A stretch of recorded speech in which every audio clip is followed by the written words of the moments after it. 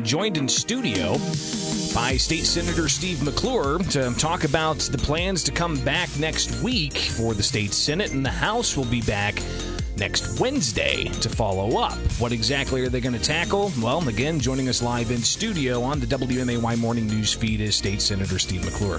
Senator, thanks for taking time with us this morning. How you doing? I'm doing great, Greg. Good to be back in studio. Yeah, absolutely.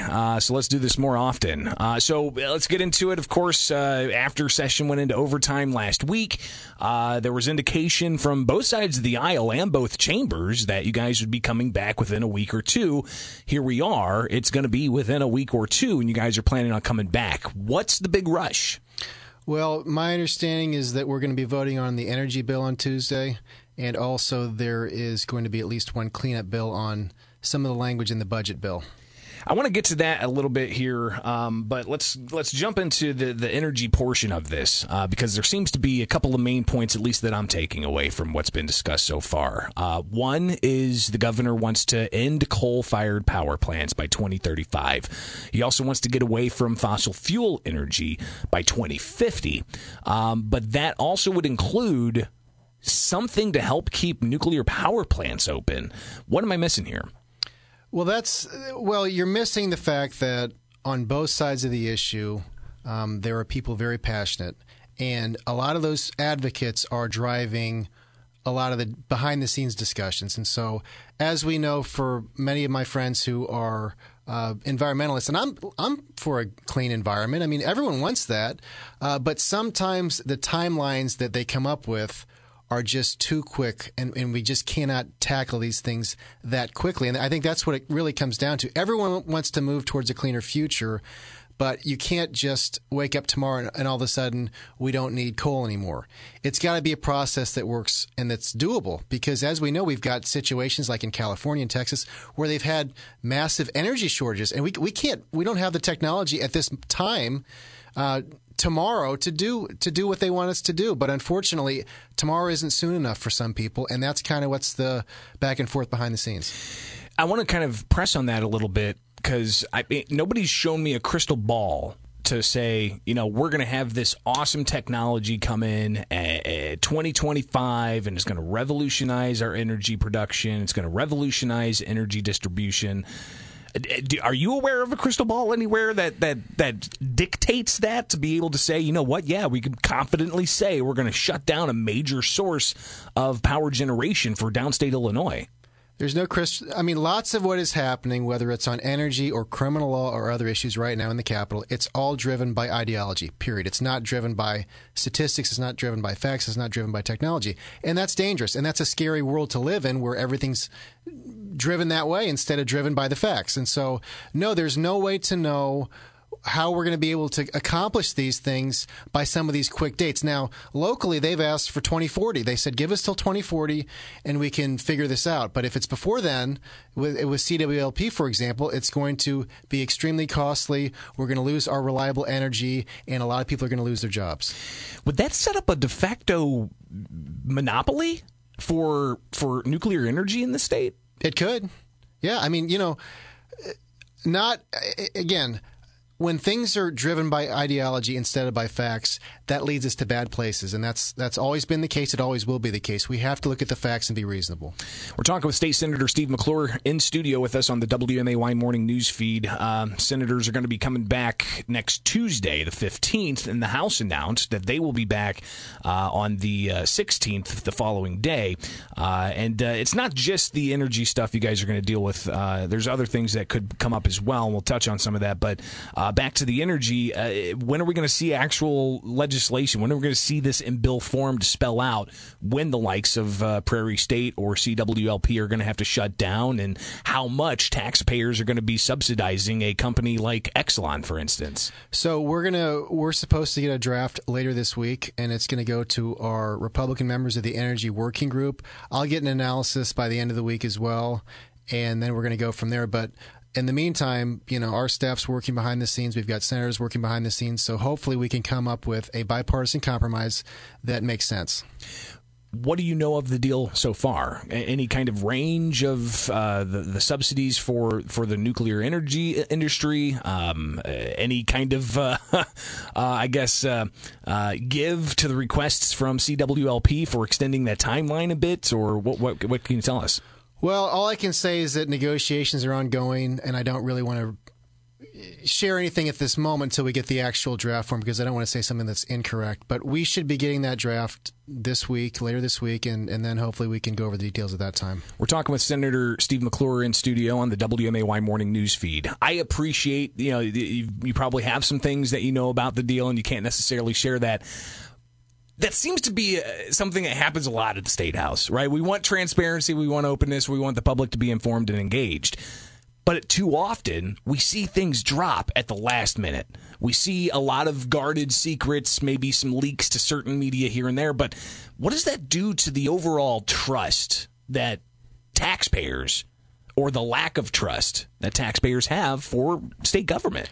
Well, it destroys it. In our state, I don't think that our citizens really trust our government. And, that's been happening more and more lately. And as you know, the budget was dropped with very little time to review it, 3,000 pages of documents in front of our desks, and we don't have much time to even think about it. We know there's a pay increase in there, that we know there's other things in there. Of course, I voted against all this. That's just what happens. I mean, look at the criminal law bill. 746 pages or 64 pages, whatever it was, 700 to 800 pages, dropped, no time to review it. And it is what it is, and it's monumental as far as the changes it makes. But again, the budget's driven by ideology. The criminal law bill is driven by ideology. These people don't care about facts. And if you don't care about facts, they really don't care about the details of the bill, quite frankly, and then they make bad mistakes, and we get really terrible legislation. And again, I wish that things were different, but it is what it is right now. Earlier, you'd mentioned, of course, energy is going to be one of the main things that comes up. There's another possibility of other legislation. I would imagine, they might. The speaker said they're going to take up something with unemployment insurance. Not sure what that's going to entail, or maybe some other things about a Chicago school board, for instance. The speaker said, but you had mentioned earlier that there may be a vote on cleanup legislation for the budget. What's going on there? That's all I know, is that we may be addressing the budget. But again, Greg, when you file something very late and it's extremely long, you're bound to make mistakes. And, we've had a long time to get this done. And unfortunately, the budget happened behind closed doors with one party looking it over. When you don't have the give and take, and when you don't have both staffs analyzing things, mistakes happen and bad things happen. And it looks like there's going to have to be at least one correction for what they filed. But that's what happens when you do things at the last minute, when you don't have to. What does that mean for possibly opening up more debate about this? I mean, surely it's going to give the minority Republicans an opportunity to highlight these things, right? It's going to be a new day now, Greg. It's going to be a new day now. They've realized their mistakes. They're going to now be totally transparent, and we're going to all be involved in the process. No, it's all political, and it's all for power. That's plain and simple. And I've been very disappointed with President Harman, quite frankly, because I like President Cullerton personally. He would take at least 3 members out to dinner every night, including Republicans. He had a big bipartisan meal with Democrats. There was a good atmosphere. These days, that's all gone, totally gone. Harman does not do any of those things. And I don't know why you would not do those things. It just makes sense for us to be friends and to work together, because you know what? Sometimes Republicans have good ideas. Sometimes Democrats have good ideas. And the best legislation combines both ideas to make something that the people can work with. State Senator Steve McClure with us in studio on the WMAY morning news feed. I'm Greg Bishop. And Senator, of course, we had the maps signed on Friday. We still don't have the congressional maps. What's going on there?